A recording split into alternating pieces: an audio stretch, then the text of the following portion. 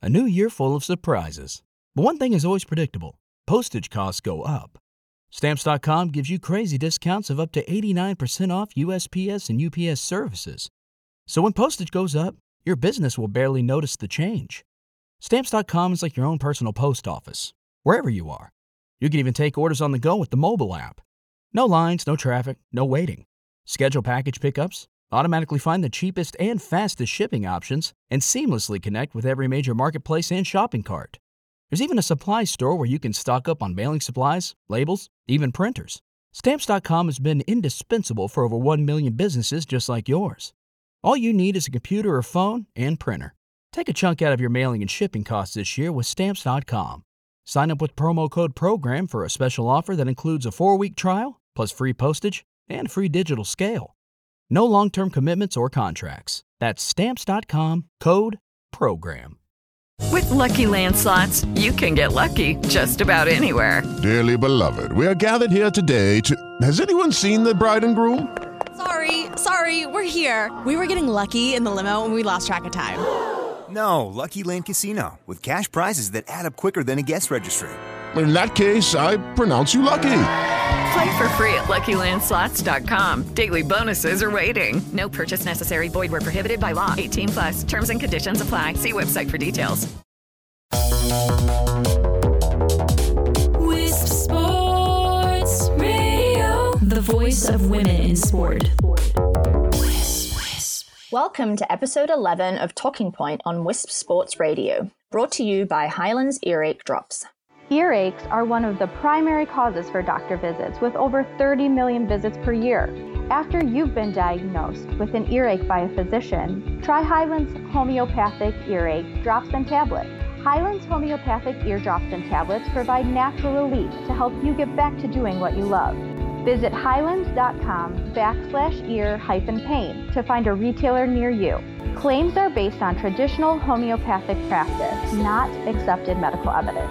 Not FDA evaluated. Read and follow label directions.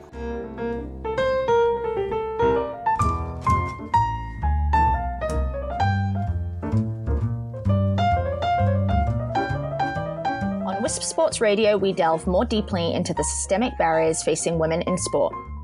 I'm your host, Lisa Ingerfield, and Talking Point is co-produced by myself and Wisp Sports. At Wisp Sports, we believe women in sport deserve equal coverage. Last month in episode 10, we spoke with Brenda Andress, commissioner of the Canadian Women's Hockey League and founder of the She Is campaign.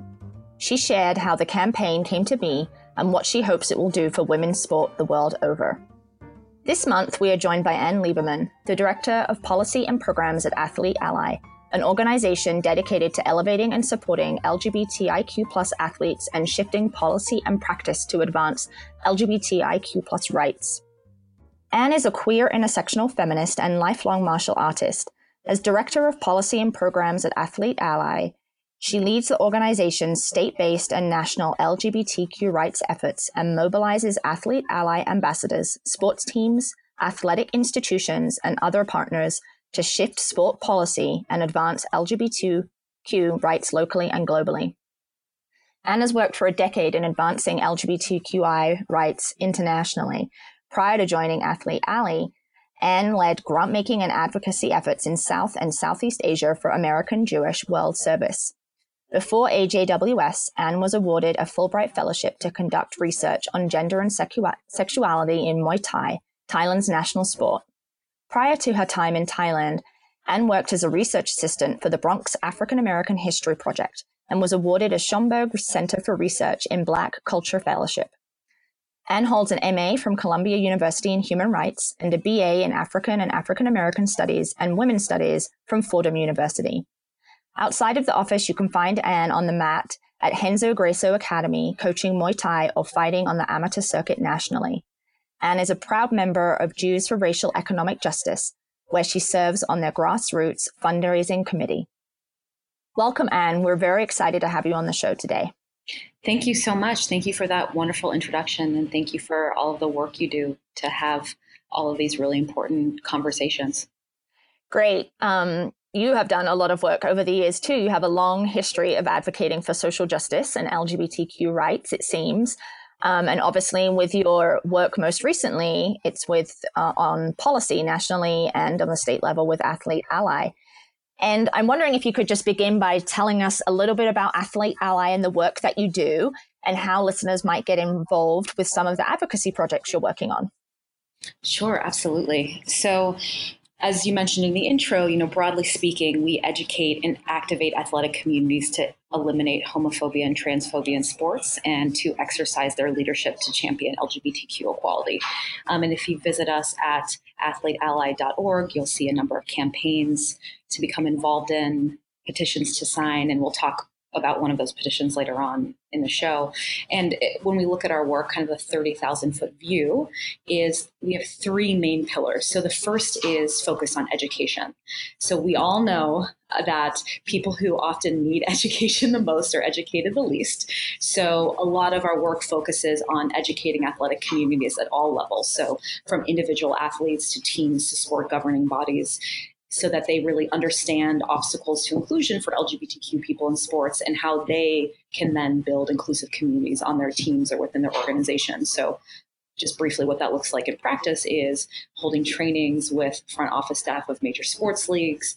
We've worked with the NBA rookies for the past 4 years, done Pride Nights with teams, and we're also going to be launching an online curriculum for coaches focused on LGBTQ inclusion. And then the second major piece of our work, which is also connected to the third, is sport policy. So one of the major obstacles, again, to LGBTQ inclusion in sports is there's still a patchwork of protections for LGBTQ athletes. So we work to make sure that sport policy is as inclusive as it should be, and that it's also accessible to athletes, especially queer athletes who want to play. And part of the sport policy work is around applying pressure to global sport governing bodies to make sure that, their policies are consistent and that they even exist to begin with. And a lot of this work, when we talk about kind of an intersectional analysis of the sports space, a lot of the work has been, we view LGBTQ issues as directly linked to gender equity. So we've launched campaigns calling on World Rugby to adopt trans-inclusive policies. We've joined the Women in FIFA movement to push FIFA Congress to enact reforms for women in soccer. We partnered with Shears Anan, which is a media and advocacy organization for Muslim female athletes, to end the hijab ban. So all of this is directly related to, our work on LGBTQ inclusion. And so that sport policy work and the way we mobilize our constituents and our athletes is directly connected to our third pillar of work, which is really focused on athlete activism. So we believe so strongly in our organization that athlete activism should be, even though in many instances it is not, accepted and expected. So we have an ambassador program. Yes. So we have an ambassador program that is now over 200 pro, Paralympic, and Olympic ambassadors. And a big part of what we do is organize and mobilize them around different LGBTQ-focused social justice issues, both related to sport policy, as with the new, and I'm saying new in air quotes, we'll talk about that in a moment, new IAAF regulation, but also more broadly. I love that piece about athletes, that we should actually expect them to be activists, right? Because they do have a platform and they're role models for a lot of people. And so I think that they're very well positioned to address some of these social issues that are really restricting access to a lot of people to sport. That's really great. Yeah. So you've mentioned a couple of times in your discussion of Athlete Ally some of the big issues that are happening right now. And I know that Athlete Ally has been working on the IAAF's recent regulation concerning women and the levels of naturally occurring testosterone in the body, to the point where they're actually articulating a required level that women, to compete as women, have to fall below, which in some cases means that women athletes are going to have to alter their body to meet that standard. And obviously Caster Semenya is a very famous athlete who has a higher level of naturally occurring testosterone, and she is also the women's world and Olympic record holder for the 800 meters. And so this new IAAF regulation is a newer regulation because I believe they had an older one that was overturned by the Court of Arbitration for Sport. And so now they've introduced this next one. And recently, in the last couple of months, Athlete Ally released an open letter in opposition to this new regulation, signed by a significant number of athletes, articulating that this is a fundamentally discriminatory practice and policy. And so I'm wondering if you could just begin by talking us through some of the key issues that have manifested here. Absolutely. So, as you mentioned, this regulation is not really new. We say new in air quotes because it is a different version of a regulation that was previously overturned by the Court of Arbitration for Sport. And so an interesting piece of background about that regulation is that, in 2015, CAS ruled that the regulation couldn't stand because there was not enough available scientific evidence that there was any performance advantage caused by higher natural testosterone. And that performance advantage was so substantial that it warranted excluding women from competition. And I think, part of what this brings up is there are so many levels of complexity that go into how we think about and how we understand competitive advantage. When we think about all the other way athletes have competitive advantage, access to better coaches and facilities, money to pay for nutritionists, recovery services, all of these different pieces, right? So, at the highest levels of sport, physical characteristics can only get you so far. You also need serious technical skill to be able to beat top competitors from around the world. So it's a combination of factors that create an elite athlete. So there's this one piece right around competitive advantage, but then there's this other incredibly problematic issue, which is, why is it that the female category in sports is so heavily policed and has been policed since beginning in the 1930s, but really started to take shape in the 1960s when this humiliating practice of sex testing women was occurring at the highest levels of sport. So this is another kind of overarching question when we think about bodily autonomy, when we think about the way in which women in sport either do or don't have control over their bodies, and why, in this particular instance, with this regulation, why are only certain events being targeted, not others? So there are a whole host of issues to really dig into here. Well, and it's the 400 meters to a mile, up to the mile, right? So that, and then, so I'm not sure what the rationale is behind that, presumably because women are moving at faster speeds, therefore the competitive advantage is more severe. I don't know. So here's the thing that is very problematic about this regulation. So first, many independent researchers have called the IAAF data out as incredibly flawed, as a methodology being flawed, not replicable, all of these issues. But let's just pretend for a moment that the IAAF data is sound. The biggest discrepancies in terms of competitive advantage were found in the hammer throw and the pole vault. But are those included in the new regulation? No. And so, as you mentioned, what's included is every single one of Caster Semenya's events from, 400 meters to the mile. And by the way, there was no data even collected on the mile.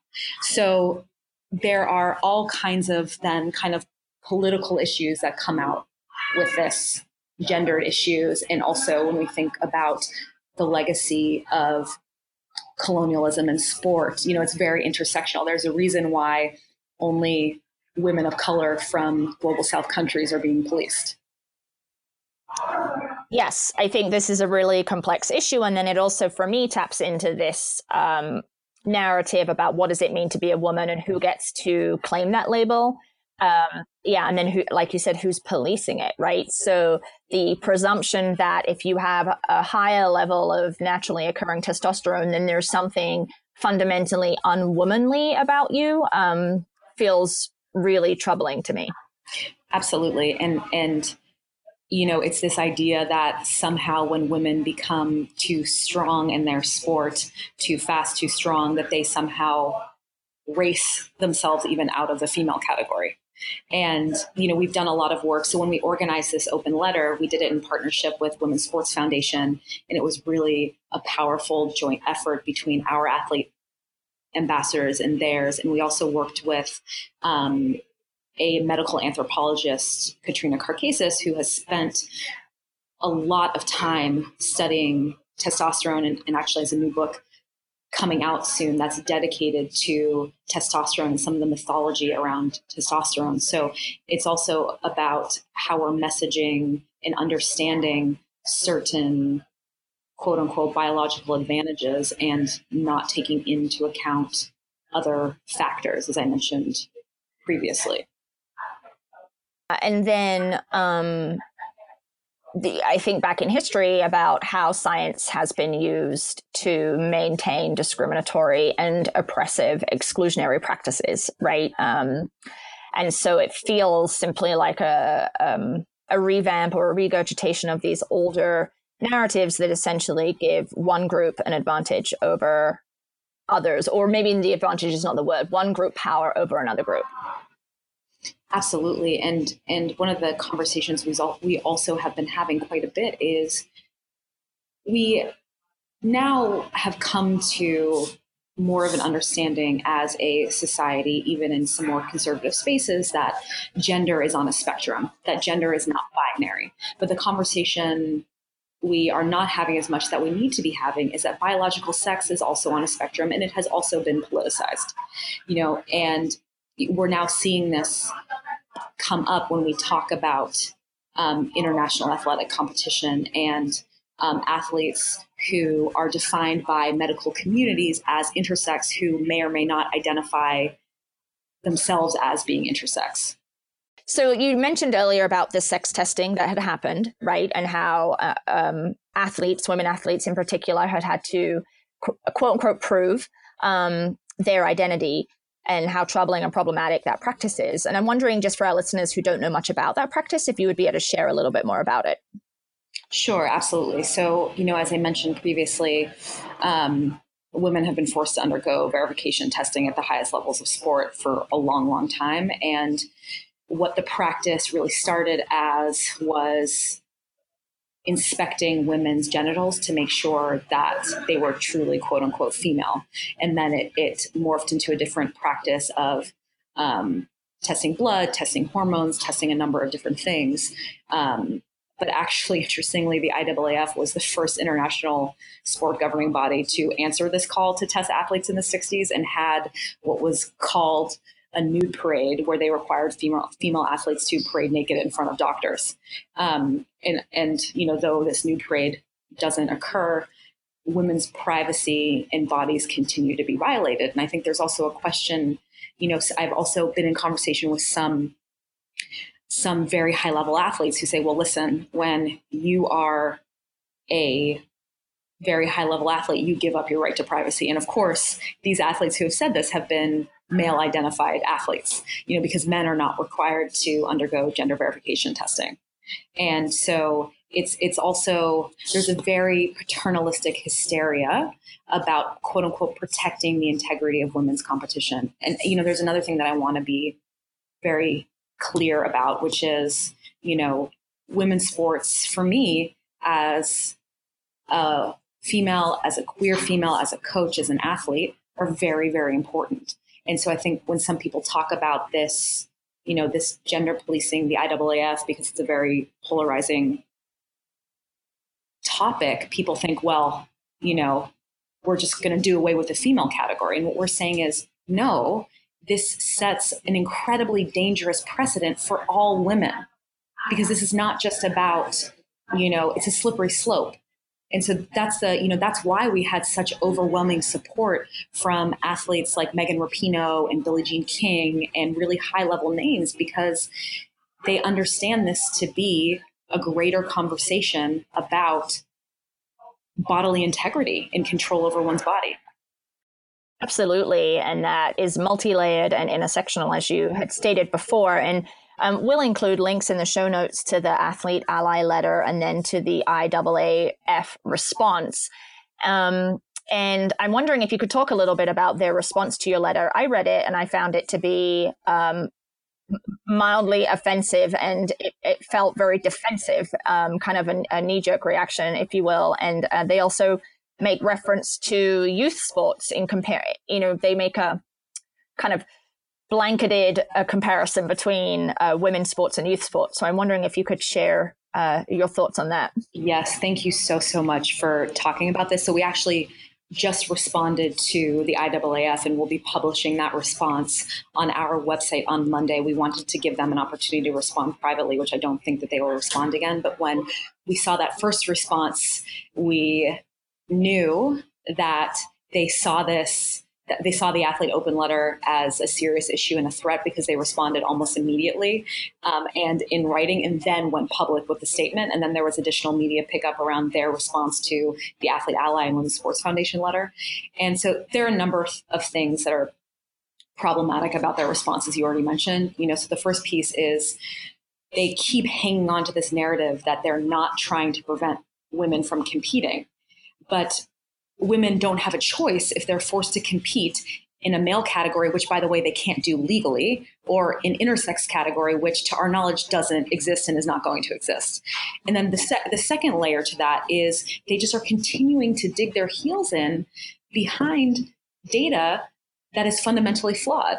And so in our response to them, we cite a number of studies that call out the integrity of the data, the methodology, and then the other piece as well is in thinking about the precedent this could set. And in the previous case that was taken to CAS, in CAS's ruling, CAS considered the rights of all women athletes and talked about the Olympic Charter and the IAAF Constitution. And they concluded that the regulation was discriminatory and infringed on the rights of a minority group. So we're talking about a regulation that actually, in certain contexts around the world, would not hold up in court. And then the conversation about comparing women's sports to youth sports was just, another way in which they further infantilize women's participation in sport. And then for me also, I was actually very happy that they wanted to talk about weight class sports, because as a guy, I've been teaching Muay Thai, I've been coaching, I've been doing this martial art for a decade, spent my whole life growing up doing martial arts, and we are divided by weight class. And never once have any athletes I know in my network been forced into a particular weight class by a sport governing body, or asked to medically alter their body in order to compete in a particular weight class. So none of the comparisons that they're trying to make are analogous. They're not fair and they're not accurate. So their response was, it felt a lot of it actually cobbled together. It felt a little bit frantic. And I think you'll see, I don't know if you had a chance to see the Human Rights Watch letter that was also sent to Lord Coe. But if not, I can also provide you that link for the show notes, because, Human Rights Watch also makes a lot of similar points, and also talks about the research that they have done around intersex human rights and bodily autonomy, bodily integrity, and the way in which the IAAF policies and practices are in direct conflict with intersex human rights. So I think, now when we talk about next steps and what's going to happen, the IAAF has been just dug their heels in so hard that I don't necessarily see them rescinding the regulation, but I do think that public pressure is going to continue to build, and I 100% think that they are going to lose the battle at CAS again.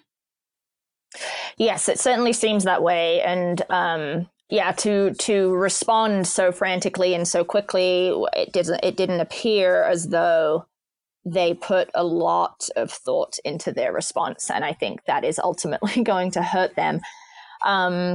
And it's interesting, right? Because they say, and I'm looking at the letter right now, and they say in here, that women, who have testosterone levels above this seemingly arbitrary level, they'll be eligible to compete in male and intersex competition, period. The choice is theirs, period, right? So that is even just ridiculous to me, just even the way they framed that. But like you identified, there's currently no intersex competition, right? That's not a thing. Yes, correct. Yeah.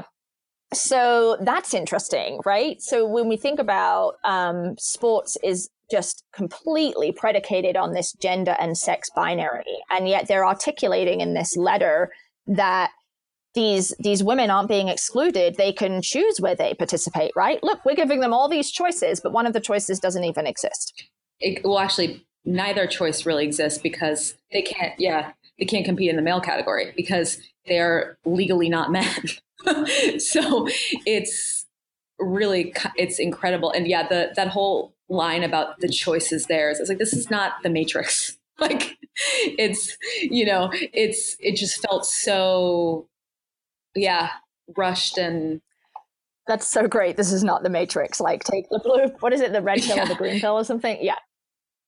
Yeah. But, the other thing too, Lisa, that deeply upsets me is you're talking about, as an athlete, as a coach, you are talking about athletes who have overcome all odds to be able to participate. You were talking about Caster Semenya, who is from rural Limpopo in South Africa, Dutee Chand, who had the previous case, who's from a rural part of India, who didn't have access to the same kind of training facilities, all those other pieces that I spoke about before around competitive advantage. And they overcame all odds to compete at the highest level of their sport. And that is not only because they are, physically, quote unquote different, or so there just needs to be a broader conversation about equity across the board that isn't only about testosterone. And I think, one of the reasons why I'm so excited for Katrina's book is because, she really deconstructs a lot of the myths around testosterone and the way in which testosterone interacts, with other hormones in the body. She talks about, really the detailed science. And it's just I've read parts of it and I just can't wait for it to come out because I think it's really going to change how we think about competitive advantage. And I think years from now, we're going to look back on the work that's being done now and really be absolutely horrified at, more people, not just Athlete Ally Women's Sports Foundation, the folks that are, entrenched in these discussions around human rights in sports are going to look back and be horrified that they sat by and let these female athletes be treated like this. Well, and I think that is true throughout history, right? There have been some extraordinarily shameful moments, particularly in U.S. history and, globally, that, we look back on some 50 years later and are shocked to think that we ever got to that point. And I think that this is an evolution. And there's that I'm going to butcher this, but there's that phrase about the history follows the arc towards justice or something, which is so not exactly the phrase, but it's what you're saying, that we're going to take a step forward in a couple of decades and look back and say, how did we get to that place? How did we let that happen? And I think that obviously hindsight is 2020, but really right now, the work that you're doing at Athlete Ally and other advocacy organizations that are really kind of pushing this issue to the forefront and saying, let's not get to the place where we look back and be ashamed about what we did, right? Let's draw a line in the sand right now. And this competitive advantage thing is so interesting because when you were talking about that, I was thinking about triathlon, which is the sport that I participate in. And I think about kind of a lot of the enhancements that individuals have access to based on socioeconomic status, right? So yes, so they have digital gear changing on their bikes, right? They have these various fancy wheels that are more aerodynamic, and they have they sit in wind tunnels for hours on end to have the suit that gives them the most kind of second advantage in terms of wind resistance. And Joe Schmo random athlete doesn't have access to all of that. So, and that's a massive competitive advantage. Then that is not born of biology, right? Absolutely. And triathletes are actually a fantastic example of that because of all the gear. Right. And then, so thinking about folks who kind of come back to this, they can't get past, it's not fair, right? We want sports to be fair. It needs to be, women need to be competing fairly against other women, men against other men. And so, when we think about equity, I understand equity is slightly different from fairness, but fairness is certainly the avenue that the IAAF is taking. And I think that that's probably where a lot of people begin and end their discussion, is that it needs to be fair. And these women are creating unfair competition. Like, what do you have to say about that? Yeah, I think there's such an emphasis on testosterone because we believe it to be the hormone that provides the most competitive advantage. It is the differentiation between, levels of testosterone are the differentiation between male and female athletes, when in reality, that at the elite levels, there is an absolute overlap between men and women and their testosterone levels. And there are men that are at a lower range, similar to women. Women are at a higher range. So there's actually even the way in which we understand levels of testosterone at the highest levels of sport, there is an overlap. And so when we think about fairness in competition and the science, is there really an advantage? And we don't know that. But we are hyper focused on that. And I also think that when we think about fairness in competition, it's this argument that it hurts me deeply as a female athlete, because so are we saying that the rights of some women are more important than others? Are we saying that so I can win a gold medal based on fundamentally flawed science, that Caster Semenya should be forced to undergo medically unnecessary intervention? How does that make sense? How is that fair? So I think that that's something that is really powerful to me when we think about fairness, and also that even the way we understand fairness and competitive advantage has been through frameworks that have been dictated by and developed by men. So it's like there's so many ways in which we hold on to certain ideologies that we believe to be true, but we need to, as a sports community, as athletes, as sports fans, be willing to do the work, do the reading, have the conversations about these issues. Yeah, so that's a really key piece, is if you're getting stuck on fairness, it's understanding that this issue is really much broader than testosterone, and that hanging your hat on fairness through the lens of testosterone and advantage is a limited way to understand the issue. And there's a lot more research that you could do to really gain the depth of understanding about how much more complicated this is. Would you say? Okay. Because I think that, I hear that a lot around fairness, and I understand why folks get to that point. I do. And I think that we need to challenge people to move beyond this fixation on testosterone that you've articulated, and that, is going to be discussed in this book, which we'll include a link in the show notes related to the book too. I think that it's hard for folks, right? Because this also comes back to some of the fundamental structures that you're challenging here around gender and around sex, and that neither are binaries, and that there is no quote unquote normal way to identify your gender or present your gender, right? There are manifestations of gender and sex that are advantaged in our system, right? That people are policed back into those boxes, which is essentially what's happening here. So I think that it's kind of rocking at the foundation of our many of our understanding of what is right and normal. Absolutely. When we think about the next generation of athletes, the Generation Zers, I believe that they're called, over half of those folks don't identify with a binary gender. So what is going to happen when that generation starts to be more active in sports? We say this all the time in our work because we see it through the athlete activism, that sport is on a collision course with society, that these are going to be conversations that, we are definitely having more and more as an organization. But sport governing bodies are starting to grapple with these issues more and more. And we are going to have to find a way to create a sports world and a sports community that lets everyone play, that lets everyone run. And for us, that really is our North Star, is that everyone, regardless of gender identity, sexual orientation, sex characteristics, race, class, ability, everyone should be able to play sports.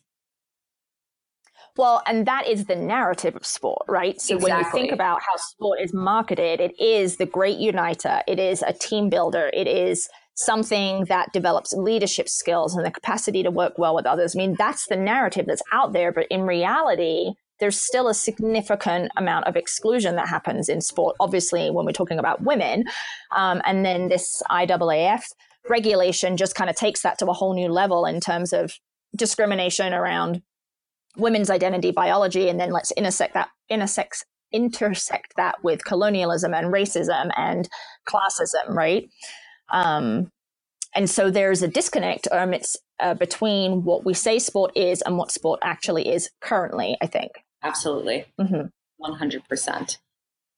So obviously this is a huge conversation and we could probably talk for the next 10 hours about this. And I don't know that our listeners would be willing to stay with us for that long. So to wrap up, what can listeners do? So if we've piqued people's interest and they want to learn more, obviously we'll put a ton of information in the show notes, but how can they get involved with Athlete Ally? What are your recommendations? So the first would be just to visit us at athleteally.org. Sign up with us, sign the IAAF petition, because in addition to the open letter, we also have a petition in partnership with the Women's Sports Foundation that we're still collecting signatures on. So that is an amazing way to stay engaged. And also, if there are other issues that we're involved in that are of particular interest, to definitely shoot me an email. You can put my email in the show notes as well, because we build this movement person by person, and we have amazing folks in our network from that kind of outreach. So we want to hear from you. If you are a queer athlete and you are struggling, we want to hear from you. If you are a trans or non-binary athlete listening and you want to play, you want to run, contact us. We have folks we can connect you to. We can do some work with you. So that's what I would say. All right. That's great. There's a lot of opportunities to get engaged. And I think I would just say that, we've come a long way, but we still have a really long way to go. And we don't want to be looking back on this moment in time 20 years from now and feeling shameful about it, because there's something fundamentally wrong with the direction that the IAAF is going, in my humble opinion. And so I think that this is the opportunity for us to speak up and to really say, we don't agree. So thank you so much, Anne. We really appreciate you joining us today. Thank you so much. This was so wonderful. Thank you.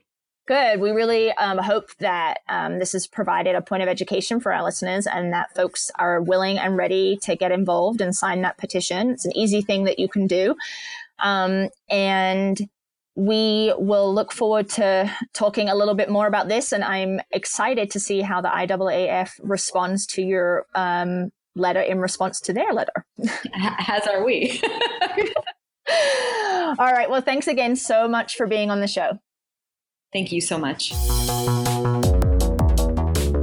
Conversations from the world of women's sports. This is Wisp Sports Radio. Thanks again to Anne Lieberman for joining us today to talk about Athlete Ally and the issue of policing womanhood in sports. We will include links to everything that we talked about in today's show so you can continue to learn more about the issue and support Athlete Ally and others in this work. Also, don't forget to visit our sponsors at highlands.com/ear-pain. For show notes, including related links and a full transcript of the episode, visit wispsports.com. You can also find hundreds of additional podcasts on Wisp Sports Radio. Subscribe to us using your preferred podcast player, and don't forget to leave us a review on iTunes.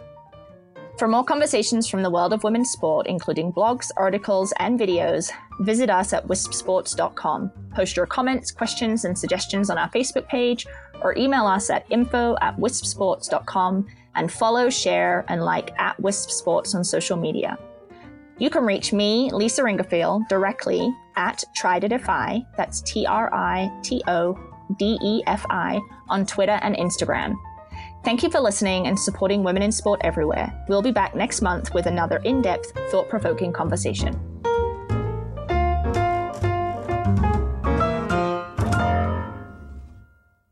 It is Ryan here, and I have a question for you. What do you do when you win?